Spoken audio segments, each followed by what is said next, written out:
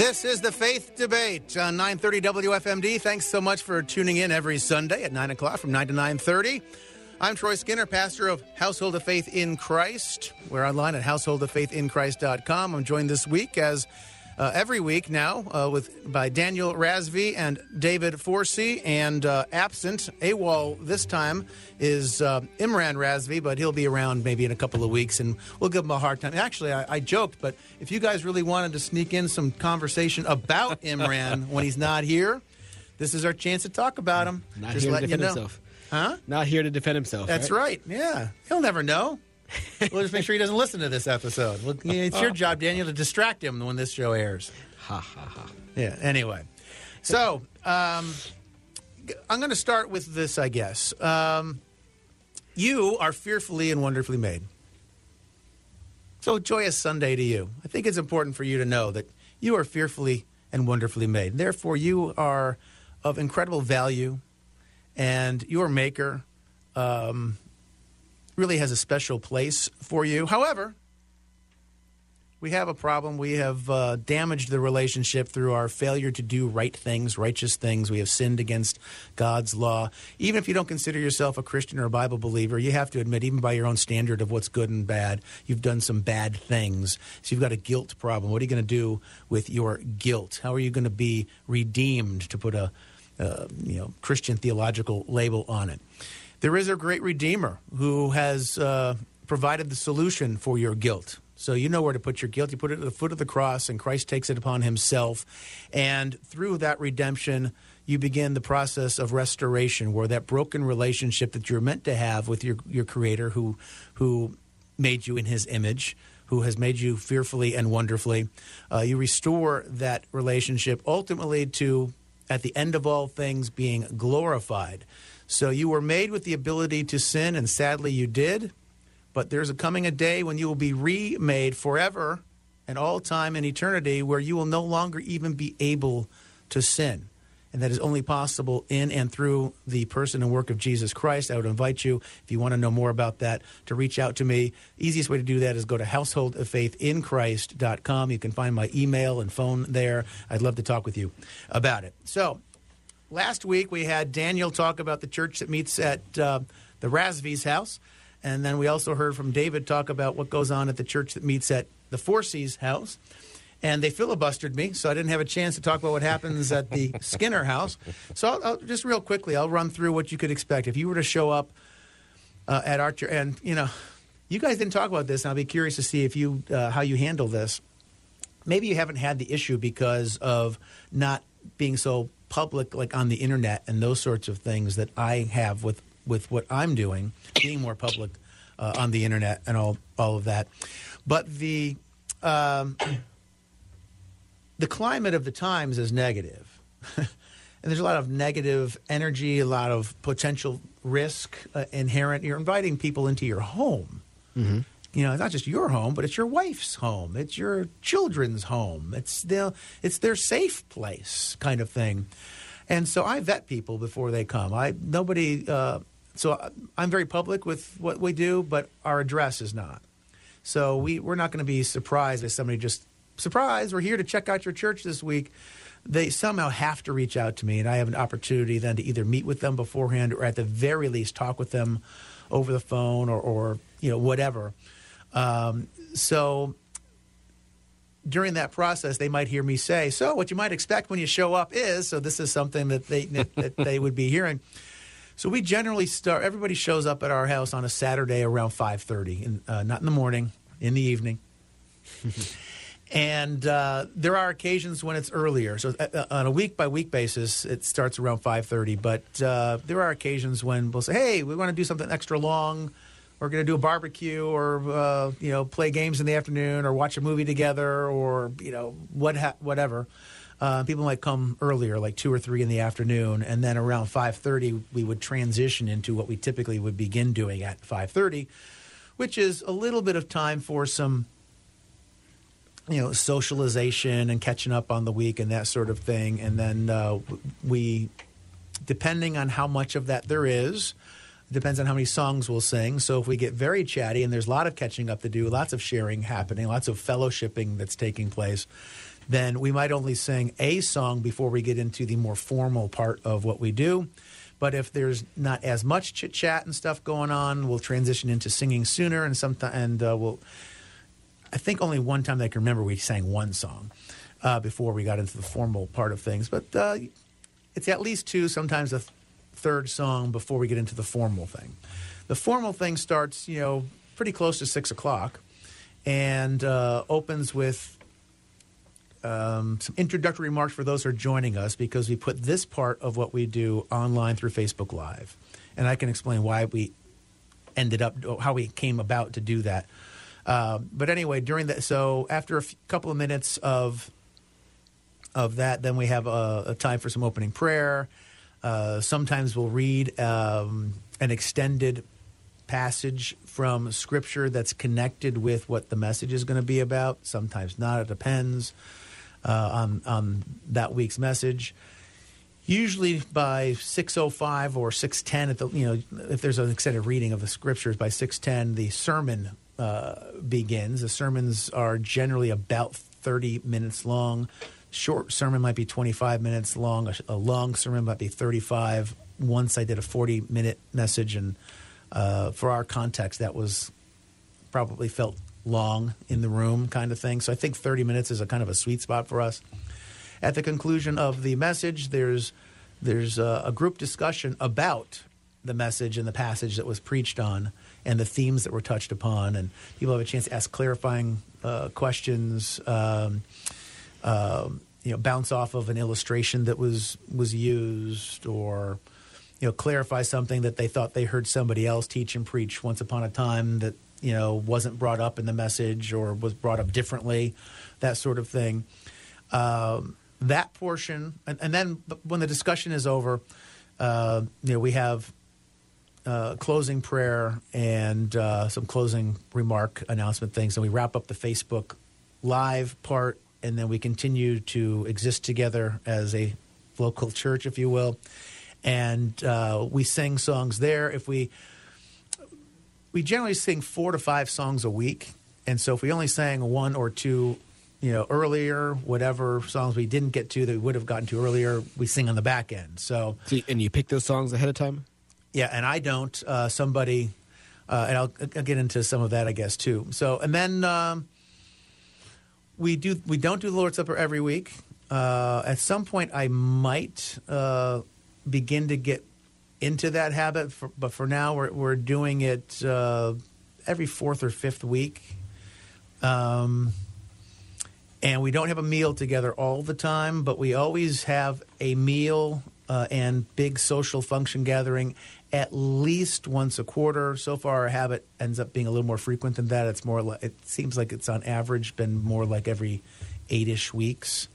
Interesting. It's more just a spontaneous, hey, I feel like maybe we should just hang out, and so that's the structure. So I'll give you some of the reasons, I guess. The songs aren't chosen by me. Part of that is I want to have as much participation from people as possible. Mm-hmm. And so I'm trying to figure out what are ways to get different people involved. And we have, somebody might be really comfortable praying, and somebody else isn't so comfortable praying. So the person who's really comfortable praying, I might kind of lean on them more often than the others and say, hey, could you open us in prayer today? Or would you be the one to close us in prayer today? And those who are not as comfortable, we work towards that. Mm-hmm. And so far, working towards that has gone well. Everybody who's been uncomfortable praying inside of 2 months has gotten to a place where they are willing to put themselves out there and pray in front of people for the first time. So that's gone well. So we've got kind of a music coordinator, if you will, who shows up with that week's song selections. And to be honest, they're not always the songs I would choose, but that's less important to me than everybody feeling they have a role. And then other people aren't comfortable reading aloud. I have one person who's who told me they were dyslexic and didn't know that, and they were really nervous about praying. I said, and I encouraged them, and over time they finally got comfortable and decided to pray. And afterwards, I said, hey, I know that was hard for you. You were nervous, and how'd it feel? I'm really proud of you for putting yourself out there. And that's when I found out they were dyslexic, and I was like, I don't know if I would have put as much gentle pressure on you, but I'm glad I did because it was God's providence that I didn't know that until after the fact. So I'm trying to get everybody involved, and then after the message, and I've been the one to preach the sermon every week. Not that I'd be opposed to somebody else in our church preaching, but nobody else right now is equipped to handle that. So that would be a difference. Like the Rasby Church, you guys have, 30, 40, 50 people maybe that come with it really depends on the week. But in and out, you probably have, several dozen people that are kind of coming in and out of your church over the course of a year. And a number of those probably have some experience and some ability and some gifting and the spiritual maturity to handle those responsibilities, perhaps. I don't know that our thing is there just yet. So at the moment when that comes, I'm going to be, because that's part of my model is I want to launch another house church out of our house church. Mm-hmm. But it's only going to happen if somebody in my house church becomes equipped to lead a house church. And right now there's nobody in my church that's equipped to lead a house church. And one of the steps in that development of leadership will be taking on the responsibility of leading a teaching with at least once, see how it goes, and with some increasing regularity, that sort of a thing. So, and one of the things I noticed, both last week when we were talking about our gatherings, David and my own, and then Troy, you mentioned one thing that's kind of been the same, or not the same, but a similar theme in all three of our stories, which is very different from most churches, is that discussion aspect, that discussion about the sermon or Bible study or whatever you want to call it, the preaching session or the teaching, discussion by the congregation, whether it's just the men, whether it's men and women, however, it's very highly encouraged. Whereas in most churches, if you go visit 10 churches, you're probably not going to hear anybody speak up other than amen. If you're in the South, you might hear that a lot, right? But that's about it. Not only doesn't anybody do it, it's kind of discouraged. If somebody does make a comment, that's kind of a rare thing. Yeah. So, but I see this theme a lot with house churches. It's very common to have those conversations. Yeah, so I'm trying to think, what were some of the other things I said that were a little bit different than you guys? You don't have a meal every week. We don't have a meal. And so one of the reasons for that is those that are members of what we're doing, we're small. If everybody shows up on the same Saturday evening, which happens most of the time, praise God for that. But if everybody shows up, it's 9 people. Mm-hmm. So we're not huge. And those 9 people, one of them is a teenager. The reason I'm going to mention these other things is doing like a potluck style thing doesn't lend itself to easily coming together. One of them is a teenager. One of them is a young 20-something couple that, given their family dynamic and their 2 little ones and stuff, I'm not so sure having them bring food for a meal and stuff with consistency would, at least at this stage of things, would make the most sense. And somebody else is, a single woman who normally is cooking for one, and to ask her to suddenly figure out how to cook for 9 times as many. So the point in me mentioning all of that is when we've had a meal, it's fallen to my wife. Mm-hmm. And I'm just not comfortable putting that level of responsibility and pressure on my wife to prepare a large meal for a bunch of people with different tastes and different food, maybe allergies. It's work, right. And for her to do it on occasion is fine. She likes doing it, but I'm not going to prey upon her liking to do that and burn her out. And it seems like a burdensome request. I'd like to do it more often as we get bigger and we get more people, and maybe somebody's like, oh, I could bring the meal. We'll make it and bring it. Or how about the 2 or 3 of us all together? We bring a little something and we can take the pressure off. But I'm not going to throw all that pressure on my wife. Right. So that's one of the reasons we do that. And the Facebook Live thing, that's different than what you guys do. And one of the reasons we do that is the way we came to be a house church is different. I mentioned a couple weeks ago that I've had this idea about doing a house church for years and years and never actually pulled the trigger on it. And then finally last year did. And part of the circumstances that led to us pulling that trigger was that I was pastoring another church.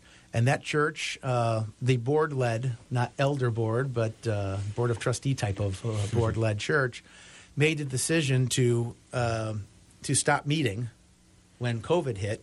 And they made that decision without even having me part of the conversation, which was interesting.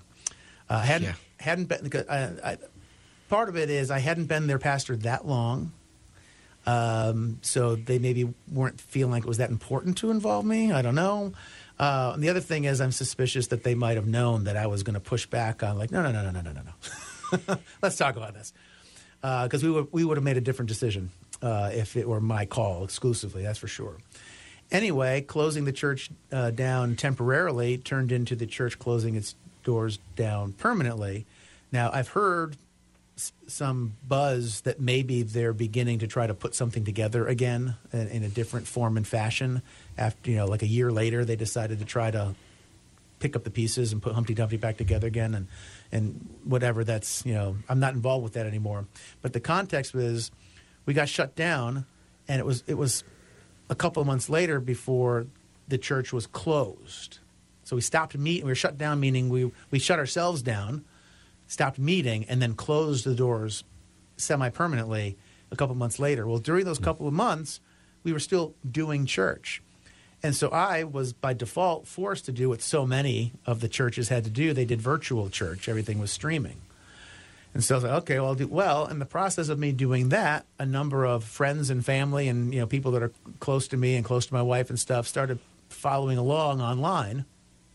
And we started getting a Facebook Live following, actually, that was larger than the church.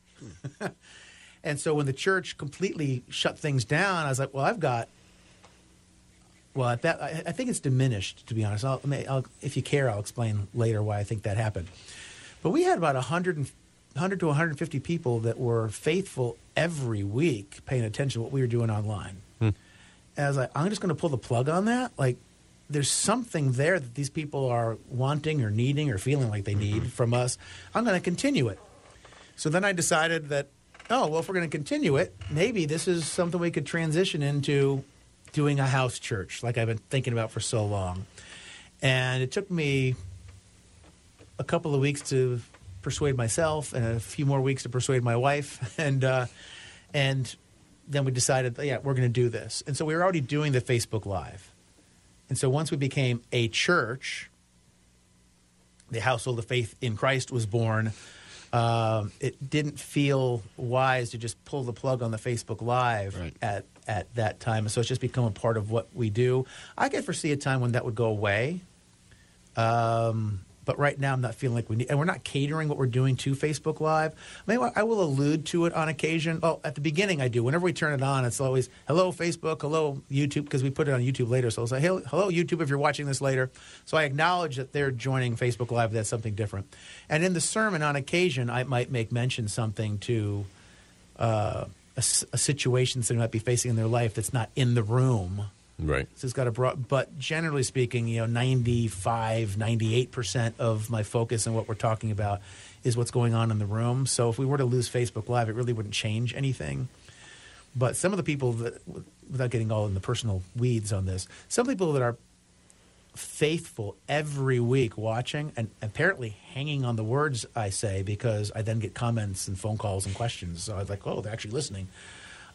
It's filling a need.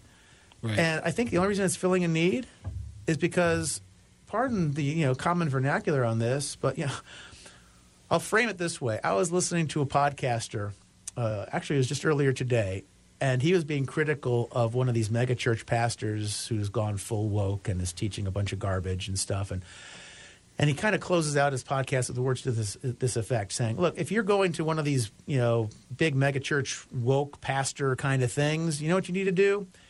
You need to leave and find a church where your pastor doesn't suck. And I think, Wow. unfortunately, there are a lot of pastors out there that they totally suck. They're not teaching the gospel. In fact, in some cases, I think they're preaching and teaching an anti-gospel. And I think that they hear something that's as unpolished as what I do.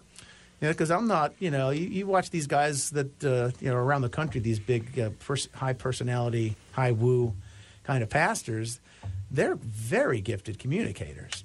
And I'm not competing with them on that level. And yet, in more cases than not, I'm providing people that are consuming what I have to say. I'm providing something those other guys, as gifted and smooth as they are, that they're not giving. And that is the truth. If Right. nothing else, they're getting the truth on Saturday nights watching, me on Facebook. So it's all kind of evolved. It's interesting that, David, you have the family's kind of your structure model in your head for how things should go. Yeah. And I don't know if family is your thing. It's more of just an anti-institutionalized. Right? Yeah, I mean, I read in the Bible, in the New Testament, I read examples of how the church is, and we try to copy that. And I don't see building in there, so we don't have a building. I don't see just one guy speaking all the time. Paul talks about, in Corinthians, he talks about don't all speak at once, as in there are lots of men trying to say stuff. So his whole point in that passage is don't all speak at once. Well, the implication being there are several men who will be speaking and sharing something of value, not just a comment, but something substantive. So we try to encourage that. And I think singing is very important. If it's done properly, music is very important. And I have some strong opinions on healthy music and unhealthy music, especially in the church, and how that is directly related to backsliding and doctrine in churches. We can talk about that someday, maybe. And one of the things we all have in common, and that maybe I'm sure there are exceptions, but generally speaking, almost all house churches are going to have this in common. They're going to be family integrated in their model. Yes. Right? It's going to be the kids are going to be a part of it too. You're not going to shuttle the kids off into a completely different part of the house for children's church or youth group meetings or things like that. Sunday school, children's church, youth group, nurseries. I mean, if your baby is screaming to the point where it's disruptive to the service and you want to take the baby into another room and nurse or something, that's fine. But that's not even a requirement. That's your personal preference. But generally, kids are very much expected to be in the service. And I think a lot of parents don't realize your children, even your toddlers, can sit still for 3 hours and not say anything. It is possible. We actually wrote a book on it. My parents wrote a book on it. Children can sit in church. You can sit for 3 hours. Not that we'd spend 3 hours necessarily, but you can sit for 3 hours in church service and not say anything, not be distraction, and so on. But, that's not how it always happens. There's certainly kids will make noises and they'll move around and stuff. But I think it's important for them to get the same message. Yeah, and to observe their parents Learning. worshiping, Right. Whether it's worshiping through teaching or singing or praying. Right. They're picking up things through osmosis, whether you realize it or not. And our kids usually are way more attentive to what's going on around them long before you realize they're attentive to what's going on Yes. around them. Yeah. By the time you realize they're noticing something, they had been noticing it for months before that. Right. And they're going to learn a lot more sitting in a church service than they are in a Sunday school or a children's church or something like that, which is usually the material is dumbed down so much that they don't. The only clarification I would make is I don't know that they're going to learn more. They're going to learn something different. Something correct. Maybe. That's true. That's true. Now- More deep things, I guess. We're going to put a wrap on this one because this one, I think I talked too much at the beginning. I apologize. Next week, I'm just going to introduce you guys and say go, and then you guys talk for the rest of the show. I'm Troy Skinner. David Forsey, I think was you spoke. I was going to say the last voice you heard was David Forsey's, but the second to last voice you heard was David Forsey's. Before that, it was Daniel Rasby. This is The Faith Debate on 930 WFMD. You can connect with us most easily by going to householdoffaithinchrist.com. You can connect with the show and everything else that we're involved with there. Householdoffaithinchrist.com. Till next week, 167 and a half hours from right now. God bless.